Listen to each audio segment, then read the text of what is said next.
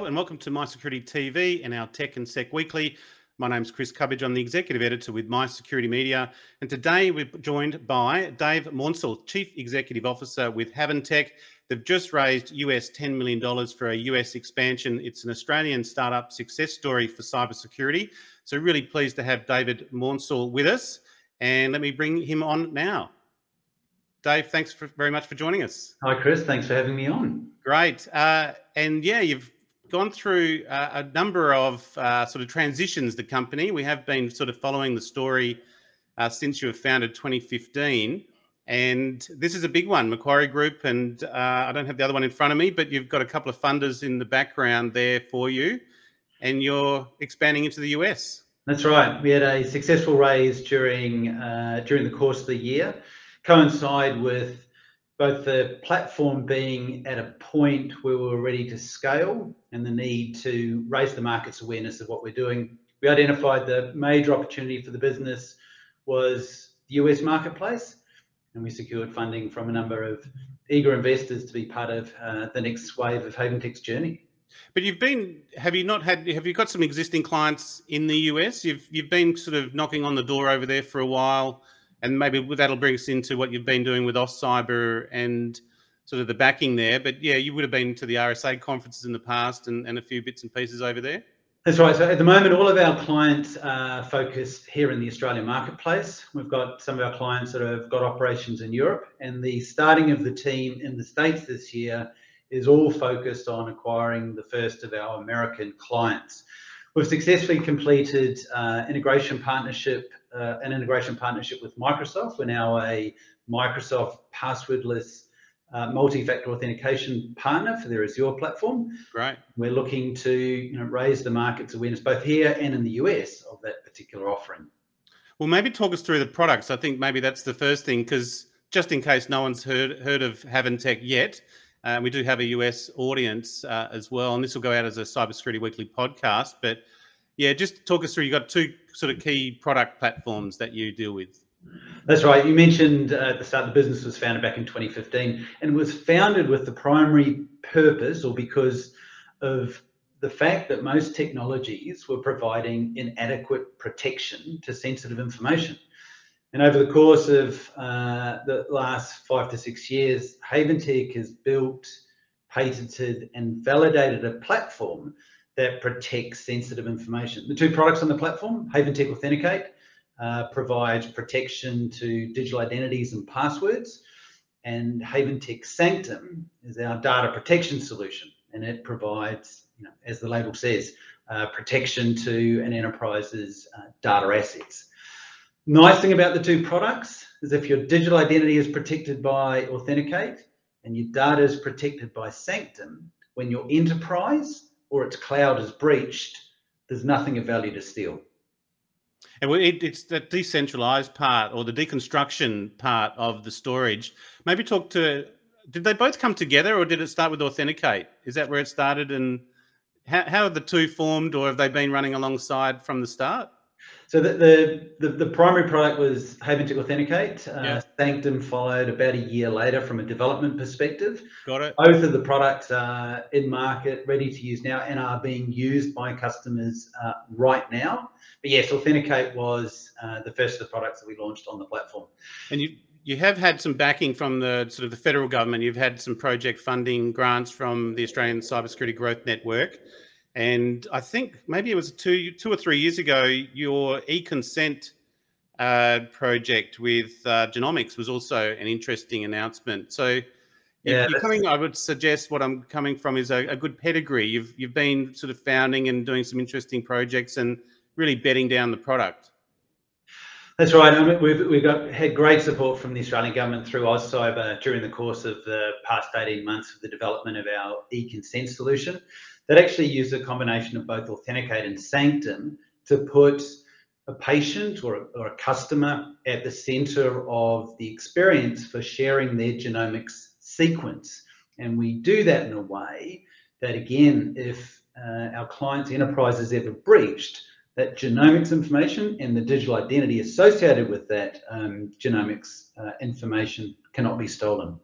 Very clever piece. We finished it finished that project about a month ago, Right. and we're looking forward to a couple of launch announcements early in the calendar year. Very nice. Does that potentially open you up to a US market in that? It's almost a good COVID story. I think it was as that was rolling out as well. I think it was around 2020 that it was coming out. Yeah, we believe so. We believe beyond health, but just the general push by regulators for consumer data rights and essentially giving us control over our personal and private information and putting us at the center of who can use it for what purpose. We think, beyond health data, but credit data, financial services data in the Australian, the US, and even the European marketplace, that offering is going to be relevant. And maybe just talk. The other one was Future Now Capital. So it's Macquarie Group and Future Now Capital have predominantly funded this. I take it they'll assist you into the market too. What is your strategy in the US? Maybe a bit of advice for other Australian startups, even not in the cybersecurity realm. But what is your strategy there to break into the US market for next year? So interesting, the strategy for the raise was not just about raising the capital, but what could those investors bring in the context of a network to introduce us to partners that could amplify our ambition. And we've certainly got that in both Macquarie Bank and Future Now. And in actual fact, Future Now have been pivotal in the work that we've got now going on with Microsoft here in Australia and in the US. And that US story, and that's a big part of our plan, certainly in the States. While we'll go direct into the market here in Australia and the US, the primary opportunity and the primary focus for us in the States is to have our solution integrated into complementary solutions like the commercial identity and access management solutions. The big focus of the team in the US is building out those partnerships. And the first one is the Microsoft one, which we inked last month. And I take it your customer take up and feedback has been happy. The Authenticate, you use a 4-digit PIN and a biometric. Are they working together, or you have a choice between the two? You have a choice between the two. You have a 4-digit PIN also as a fallback should the biometric fail. What we're seeing across, certainly from a user experience perspective, is that multi-factor authentication is important. But customers are reminding us on a regular basis they want simplicity. Even NordPass's 10 most common passwords in Australia, the insight there is people like simple passwords. They want to use something that's simple to remember to get access to their digital services. We think by supplying them with something as simple as a 4-digit PIN or a biometric, and under the covers, we do a one-time use multi-factor authentication. We give them what they answer, convenience and simplicity when you turn up to your digital front door, and our technology provides the multi-factor protection under the covers. They don't need to go and get a one-time password. They don't need to do anything else, just as simple as a 4-digit PIN or biometric. I see 84600s on your website as well. So finance and health seems to be two strong sort of verticals for you. Are you sticking to those, or what other verticals do you find that this can be applied to? Really, really proud of the role we play at 86400. We are the authentication solution in there. And certainly from a business perspective, we're focused on the more regulated sectors in the marketplace, so financial services, health, and also into government. More broadly, though, the technology is applicable to any industry sector that is storing sensitive information on behalf of their customers and wants to protect it, in the instance where that organisation is ever breached. But we're certainly, from an industry perspective, we are focusing on financial services, health, and government, and that's where we're seeing a lot of interest for what we do. Maybe introduce us to Jordan Blair, who's going to lead up your US team, and Joseph Wendland, your BDM over there in North America. What's their backgrounds and how do you see their roles? So both Jordan and Joseph came from cybersecurity backgrounds. In actual fact, previous success working in another Australian cyber business that was scaling into the US marketplace, that's being Secure Code Warrior. We're introduced to both of the team up there.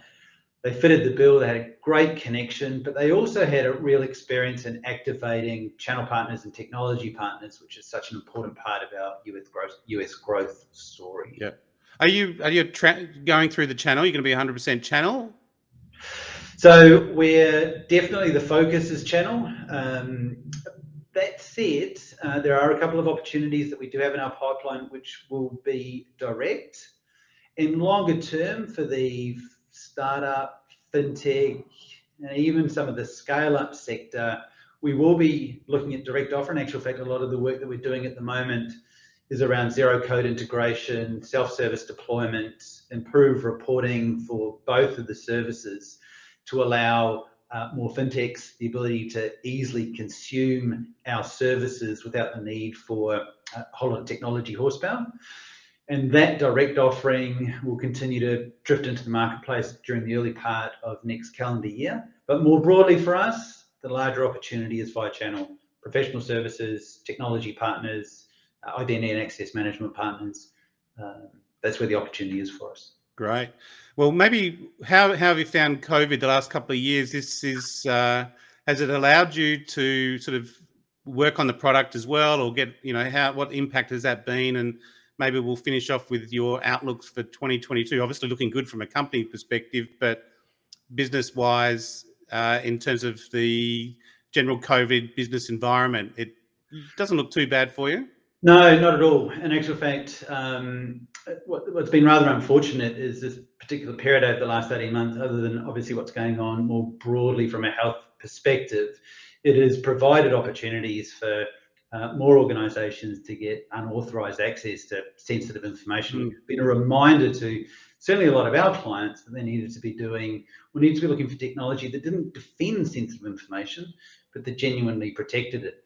And whether it's COVID or something else over the years to come, I think the broader trend towards the use of sensitive information, even immutable data sets for organizations that are looking to digitally engage with their employees and their customers is going to increase.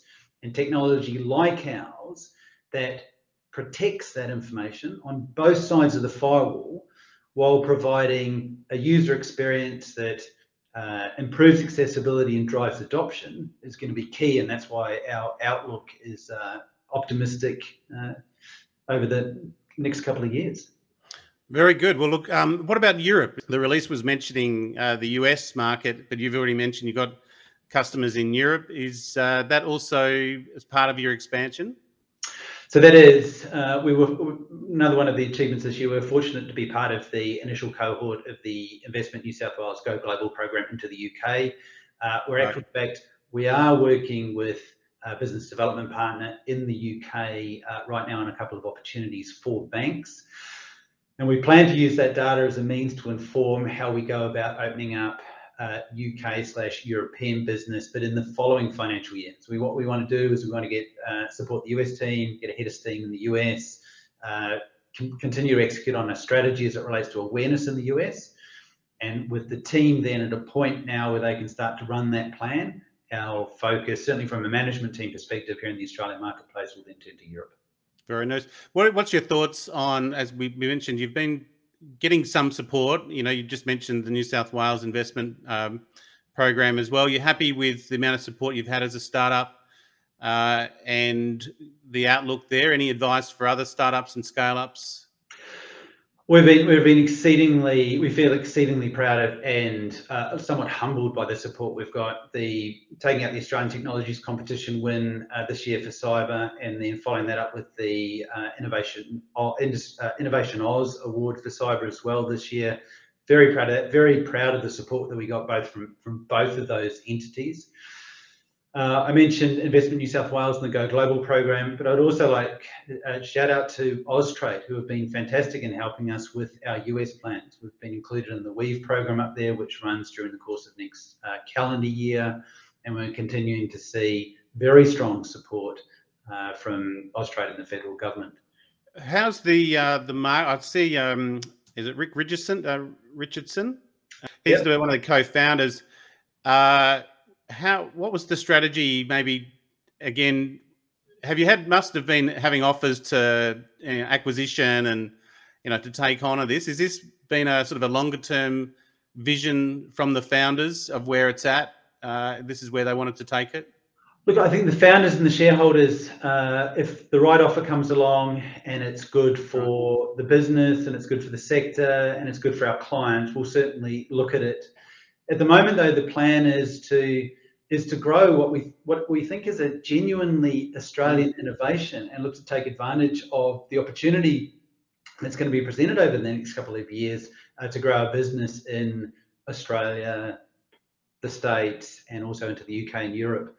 And if a partner comes along that says, we'd like you to be part of our family and the offer looks good, I know the board will give it a serious listen.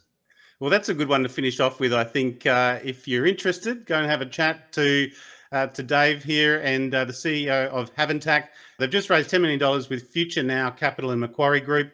They're heading over to the US. Maybe watch out for them in Europe and the UK not too long after that. But thank you very much. We've been joined by Dave Maunsell, Chief Executive Officer with Haventac. Dave, thanks so much for your time today and best of success for 2022. Thank you, and likewise as well. Happy New Year, everyone, and love to hear from you in 2022. Great work. Well, definitely one to watch, mate. Thanks very much.